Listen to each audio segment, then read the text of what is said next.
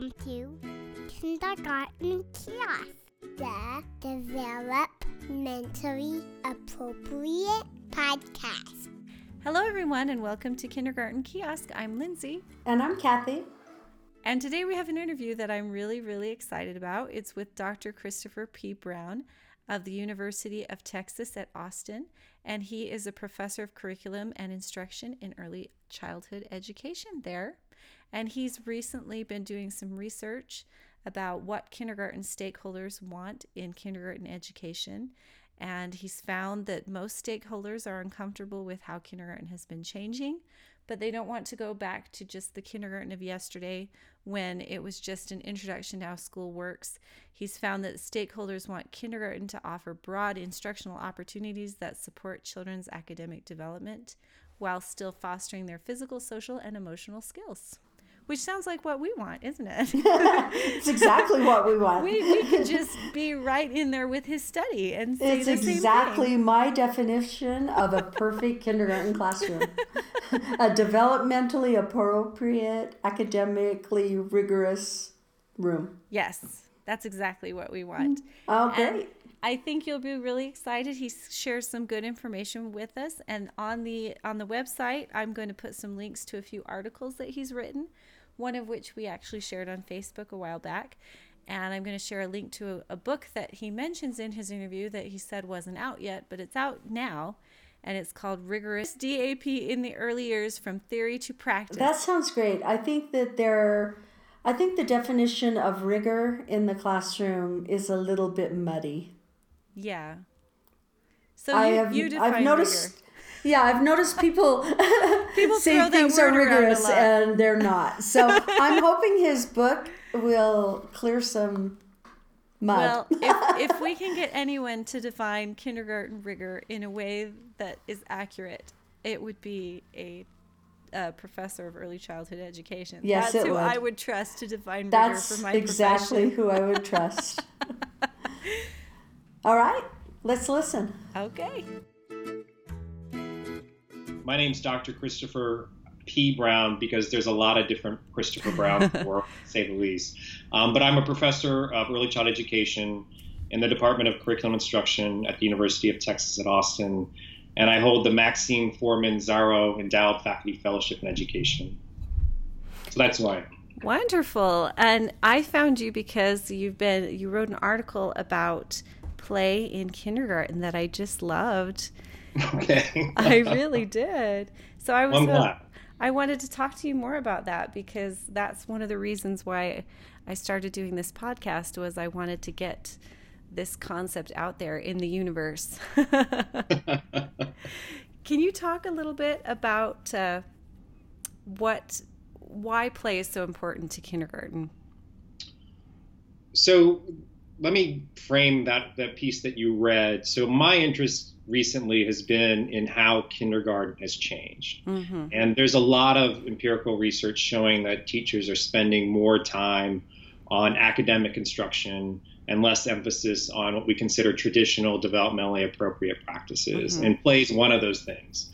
But I worry in my worry is that these conversations are happening from a research perspective, but we really aren't talking to other stakeholders who are invested in kindergarten. So that's the work I've been doing. Mm-hmm. But out of that research, I wrote that editorial just talking about making people aware of how kindergarten has changed. We can say it's more academic, but I don't think people understand that means that there's really a lot less of what we consider traditional kindergarten practices taking place in that environment. And play is one of those things, and play can occur in many different ways. There can be free play where kids are just doing what they want across the day. There can be guided play where teachers are facilitating the play around a topic of interest or maybe a curriculum unit they want to study. There's also what we consider just traditional recess in school. And the school that I was working in, kids only had 15 minutes of recess a day. And that was usually at the very end of the day after they'd spent most of the day in academic activities. So there was a big concern around that. And it's not just the school I'm researching, but I also, part of my role at the University of Texas is being a teacher educator, meaning we work with students who are undergraduates learning to be teachers. And they've commented for years now to us within our program how they're noticing in schools, be it a pre-K classroom, which typically serves 4-year-olds, kindergarten, which serves 5-year-olds, that there is very little play they're seeing across the day. Students are engaged in more teacher-directed, meaning the teacher is guiding the activity, academic instruction around literacy and math. So play is one of those places. It does a lot of different things for little kids. In terms of free play, it gives them an opportunity to develop their own social skills with others, as well as for them to process the world that they're learning about across the day. So it gives them that chance to internalize these big ideas that they're being taught about, as well as experiencing through their interactions with teachers and children. Vygotsky, a theorist that lived a while ago, but he talks about how important those moments are for kids to make the knowledge that they're participating in a part of who they are as learners. But there's other activities teachers can do as well in terms of guided play, and that means, purposefully setting up the environment where kids have an opportunity to interact with each other around a specific idea or theme. And there's a lot of research showing those type of guided play activities. They help kids in terms of internalizing understanding of math. Kathy Hirsch-Payek, I can never say her last name, has done a lot of research around that. Martha Buell's done some research around literacy and play and how giving kids that opportunity after they're being taught concepts around literacy like expressive vocabulary, having those moments to then engage in activities that allow them to internalize and play around with them, they usually become much more knowledgeable and have a larger, more expressive vocabulary from those types of experiences versus kids who don't have that chance to play. So there's a lot of benefits there. Then in terms of recess, you have the American Pediatric Association saying we have to have recess in school. And yet schools are continually pulling that out. And I think a lot of school people that I talk to feel like physical education is just as equal substitute for play. And it's really not. PE is designed to teach kids activities to help develop their fine motor or large motor skills. And that's not what recess is. Recess is a time for kids just to do what they want to do. There's no adult interaction there could be adult interaction, but no adult direction. It's a chance for kids to just, take on their own ideas, their own thoughts, interact with others. And those moments have been shown to be influential in teaching kids how to develop social skills. And kids who have recess have also been shown to behave more appropriately in the classroom after recess, and also being more willing to take on new learning experiences and engage in those processes. We see that kindergarten is becoming more academic, but I feel like we're actually losing a lot of developmental pieces that kindergartners need as we push for it to be more academic. Can you speak to what we're losing if the classroom becomes too much like an older grade classroom and loses out on these playful opportunities? Sure. Well, I think my biggest concern, and this isn't necessarily academic, my biggest concern is that we're creating an environment where kids don't want to be, and they don't see learning, as something that they can do on their own. They see learning as this activity where they're told what to do and then to regurgitate what they're told in a particular way. And that scares me, because the whole idea behind kindergarten is to get children excited about the learning processes, as well as to help them see themselves as learners. If we fail to do that, I don't know how kids are going to be able to manage or succeed in school later on. And so that's my big worry. I'm not saying kids shouldn't learn academic skills. I'm saying we need to think about the processes by which we're delivering these skills to them, as well as the opportunities we're giving them to engage with and internalize these ideas. So the work I did, most of the kids were sitting in a large group circle where the teacher was working through specific activities that were designed to teach them specific skills that they were going to be tested on. And that's a common practice we see in kindergarten, first grade, second grade, and third grade, at least in our environment where we work. And the worry is that there's no opportunities for kids to be curious about the learning process or have the opportunity where they can take on the role of as a learner and pursue something that they're interested in. And it's in those moments, if we give kids that opportunity, a skillful teacher can find avenues for instruction that will give them opportunities to build their reading skills, their math skills, as well as their social interaction skills, which are so important in schooling. Can you describe for me what your ideal kindergarten would look like? Oh, I hate that question. I'm sorry. Just give us a description of what it looks like when we're being appropriate. So the reason I hate that question is because I think the learning community that you're trying to create in kindergarten is so dependent on who the children are and the families are. And so you have to know who your kids are, what they bring, what's valued in terms of families, both culturally as well as academically, because it's going to vary from community to community. Mm-hmm. Moreover, at least in our environment, you're going to have children that have multiple languages that are spoken at home. And they're also going to have multiple experiences outside of school or in preschool before they come into, say, the kindergarten classroom. So an ideal environment in that way is really much more complex than one standard. So as a teacher, if you're thinking about building a classroom environment that's supportive, and we talk about this a lot in the work we do with our pre-service teachers, is one, you have to know what the expectations are of you as the teacher from the school, the district, in some sense, knowing where you need to go in your instruction. And then two, it's thinking back to the work of people like John Dewey, it's knowing who the kids are, what they bring, and what experiences they have, and then trying to set up an environment that takes those two things into account and then thinks about learning as a process where those kids' experiences are so important, but also the content and knowledge that you need to teach as an educator. So you're going to have a range of different types of learning experiences depending on the content you want to teach or have kids experience within that environment. So there's going to be a range of what we consider traditional practices happening across the day. There's going to be moments where there is large group instruction because some things kids do need to be taught directly. There's going to be moments across the day where there's small group instruction where teachers are working with kids that have similar skills or knowledge or background to help them learn different academic content across the day. But then there's also going to be opportunities for, free choice and voice within the day, be it just free play where there's different centers kids get to choose what they want to do, or there's also maybe one thing we advocate for here, and one of my colleagues, Jennifer Adair, really talks about this a lot, is giving kids, the opportunity to engage in the project approach, where they're pursuing areas of inquiry that they generate a question around themselves, and the teacher is helping facilitate that learning.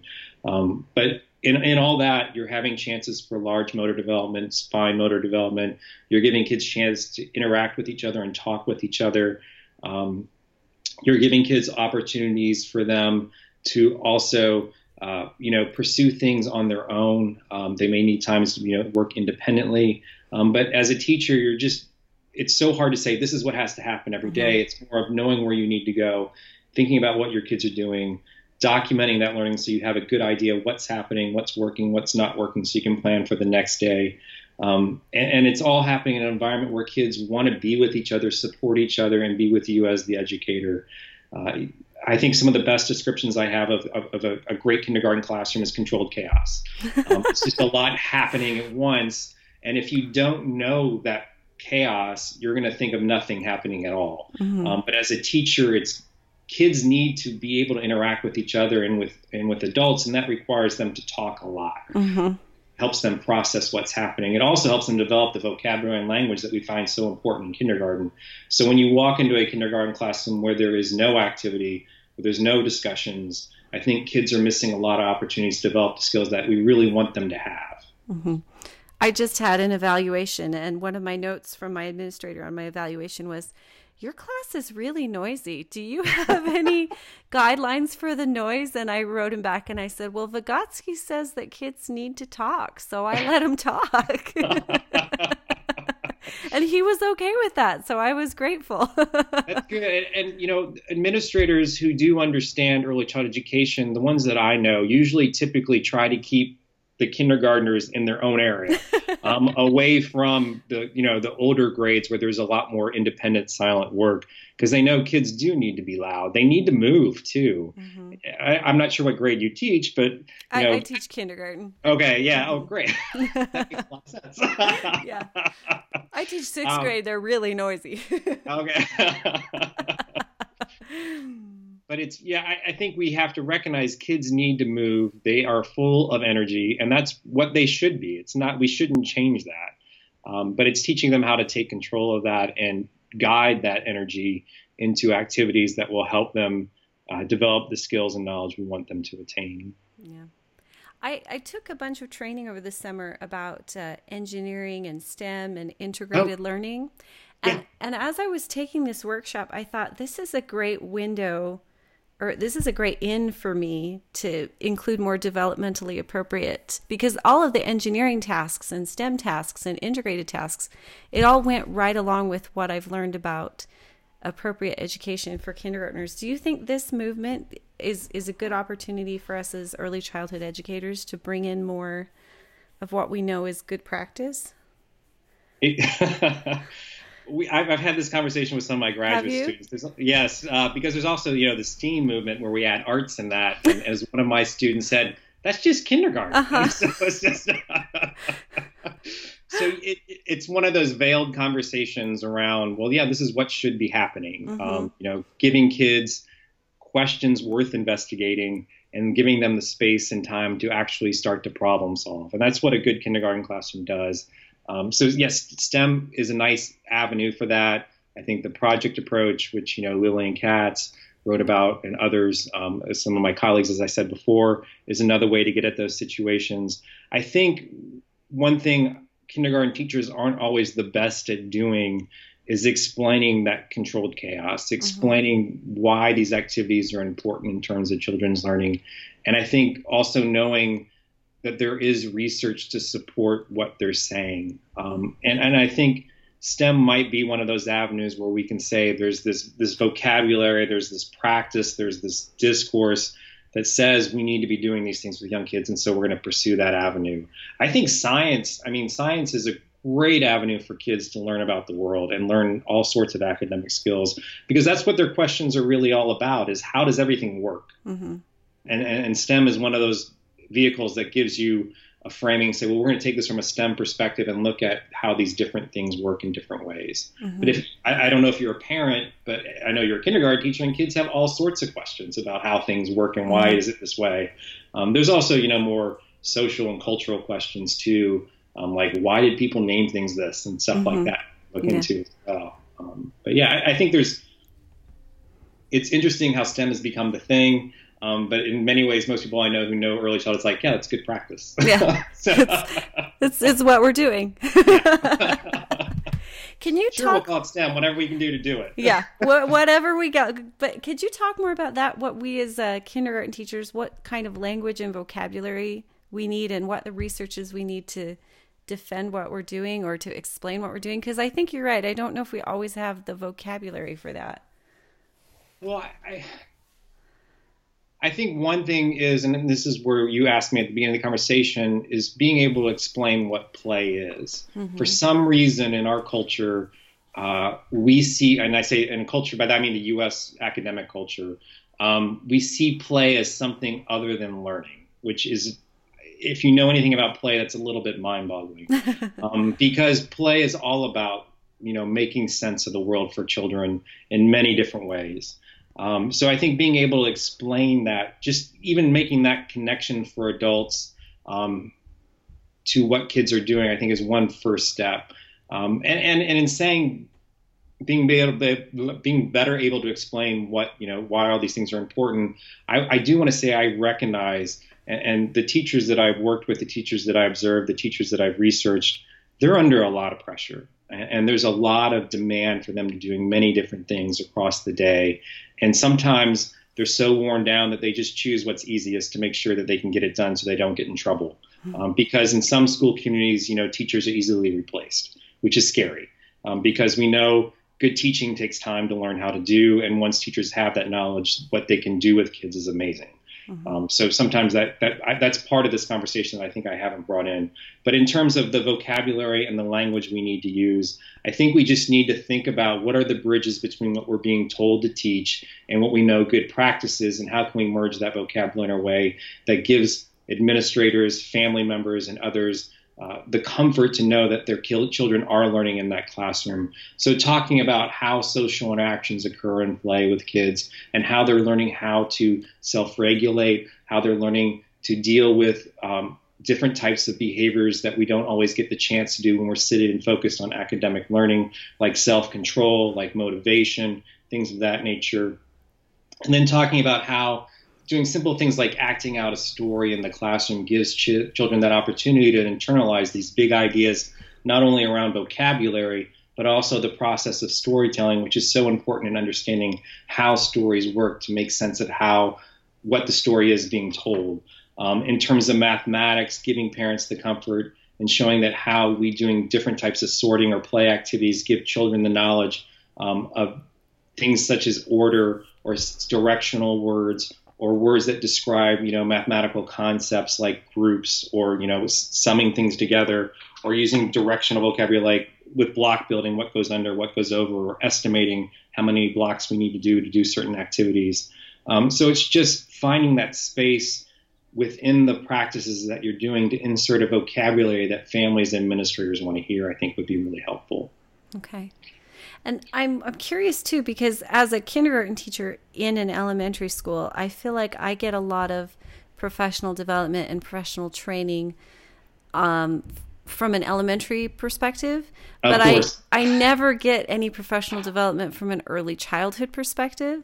And as a teacher, I would really like to strengthen that aspect of my teaching. So I'm curious if you have any resources or suggestions for teachers of ways we can inform and improve our practice that way. Because I know in my own personal experience, I don't get a lot of support in that, and it has to come from myself. As a former kindergarten teacher, I understand your pain. I sat through many professional development sequence on how to make sure kids are writing the correct summative sentence of a paragraph. I'm like, oh my God. This is really useful to me. Thanks, everybody. Exactly. I don't know if you're a member of the National Association for the Education of Young Children. Their most recent edition of the Young Children, their magazine's all about kindergarten. Mm-hmm. So it's a really interesting issue that has some things there. Different state affiliated NAEYC organizations do a lot of different things around early childhood education. Larger school districts sometimes have early childhood professional people that you may be able to bring into your district. I don't know exactly where you live, so I'm sorry. But those types of resources sometimes are available. I think it's hard because, at least in my experiences here in Texas, those preschool teachers who come into our program talk about their own difficulty finding effective professional development in early child education. And I think there is something to be said that's an area I think we do really need to look at more in terms of what type of professional development can we provide that is early childhood based. A lot of the PD that I see here in Texas is much more focused on developing certain academic skills, and it's not always in a developmentally appropriate way. It's much more teacher directed or, specific types of instructional methods that don't always reflect the communities that we're working in. Yeah. So the NAEYC, it was great to see they have an issue on kindergarten out now. And there's other teachers I've seen. Sometimes I just see what blogs are out there, and teachers are talking about what they're struggling with in terms of their practice. I'm trying to think what I've been reading lately that might be helpful.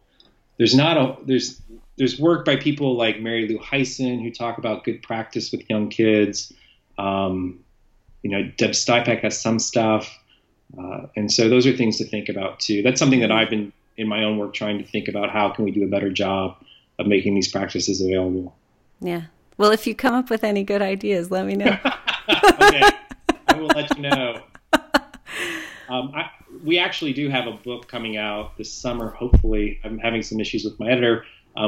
We wrote about a piece in Young Children a couple years ago, what we called Rigorous DAP, and we tried to expand that into a book. And we designed it for the class I teach to my undergrads here, but it has some ideas in terms of vocabulary in talking about, the rigor of the work of appropriate practices for young kids. Mm-hmm. So if that comes out, I'll let you know. Let me know.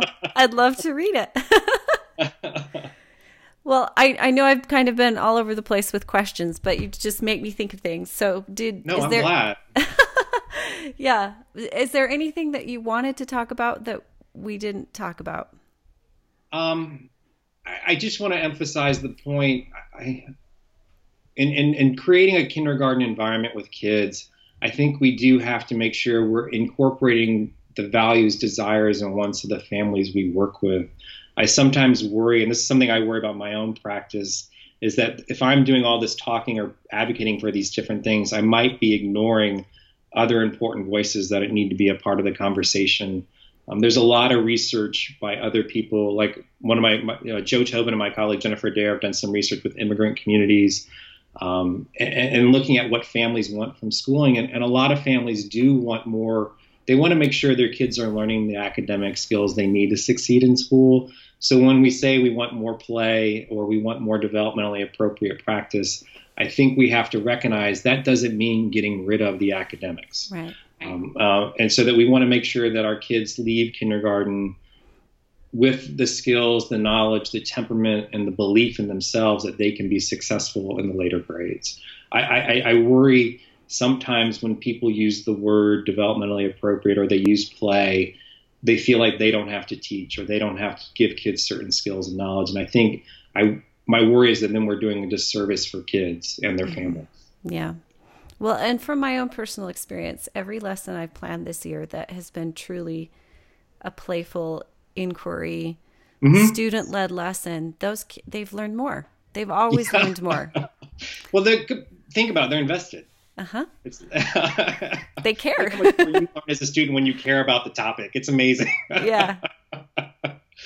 It's one of those things. I think that's, that's part of the conversation having with other adults is think about yourself as a learner. If you want to be there, if you want to be a part of this process, if you're willing to take risk and you're willing to fail, you learn a lot more than being simply told what to do. And I think as teachers, always give me an example, what good professional development's like, and you know what bad professional development's like. And teachers are the worst audience when there's bad professional development. It's true.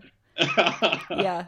So that's what needs to be happening in kindergarten too. Yeah. Well, and you mentioned failure, and I've watched my own kindergartners that in a more traditional academic lesson, they're so scared of the possibility of failure. It terrifies them.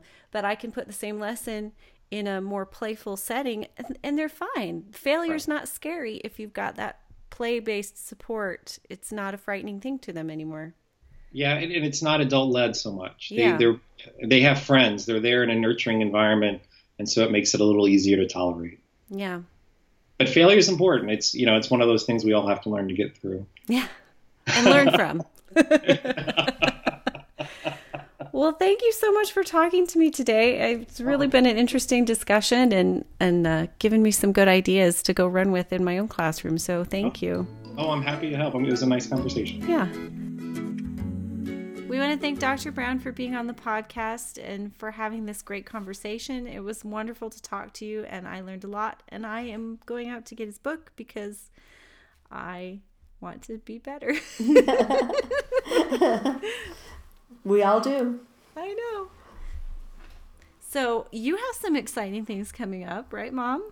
Well, this summer I'm going to be presenting at the ITHK conference in July. So I hope you all come and meet me if you're there. Are you going to have your microphone out in front of you? You're going to record this? Of course. We're going to figure out how to do some kind of podcasting from Las Vegas. Live from the ITHK conference.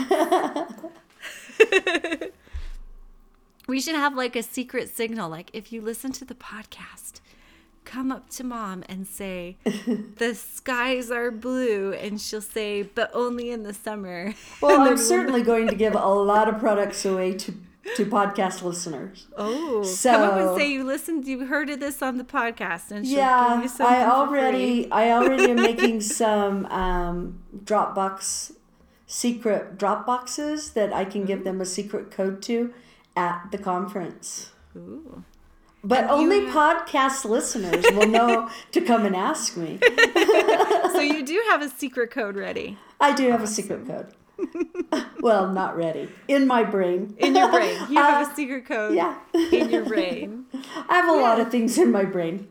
So if you are coming to the ITHK conference, make sure to come by and say hello. Okay. I won't be there, though. I wish you'd come. I wish I would come, too. Next time. Hey, and everyone remember that the ESGI promotion, you still have time for that. And sign up for your free 60-day trial. and use the product code B7227, or my brand new I thought you had a new code. What's is with kiosk. I know, but I love B7227. It makes me feel like an airplane. You have a new code, though. The new code is use kiosk. Code kiosk. The new code is kiosk. And if you sign up for that free trial, you are entered automatically to win a free, all-expense paid trip to a national conference. So Las Vegas, the ITHK, can be one of your choices. Hey, and current ESGI subscribers, you also can be entered to win if you go to esgisoftware.com/blog/ and use the hashtag ESGI Spring Fling and share that link on your social media. You will also be entered to win. Lindsay will put all of that just as an easy link on our podcast page. We'll put it on the website page, podcast page.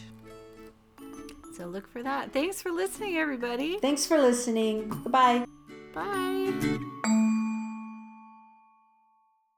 Kindergarten Kiosk is a proud member of the Education Podcast Network, a network of podcasts for educators by educators. For more information, visit edupodcastnetwork.com. That's edupodcastnetwork.com. Now can I listen to it?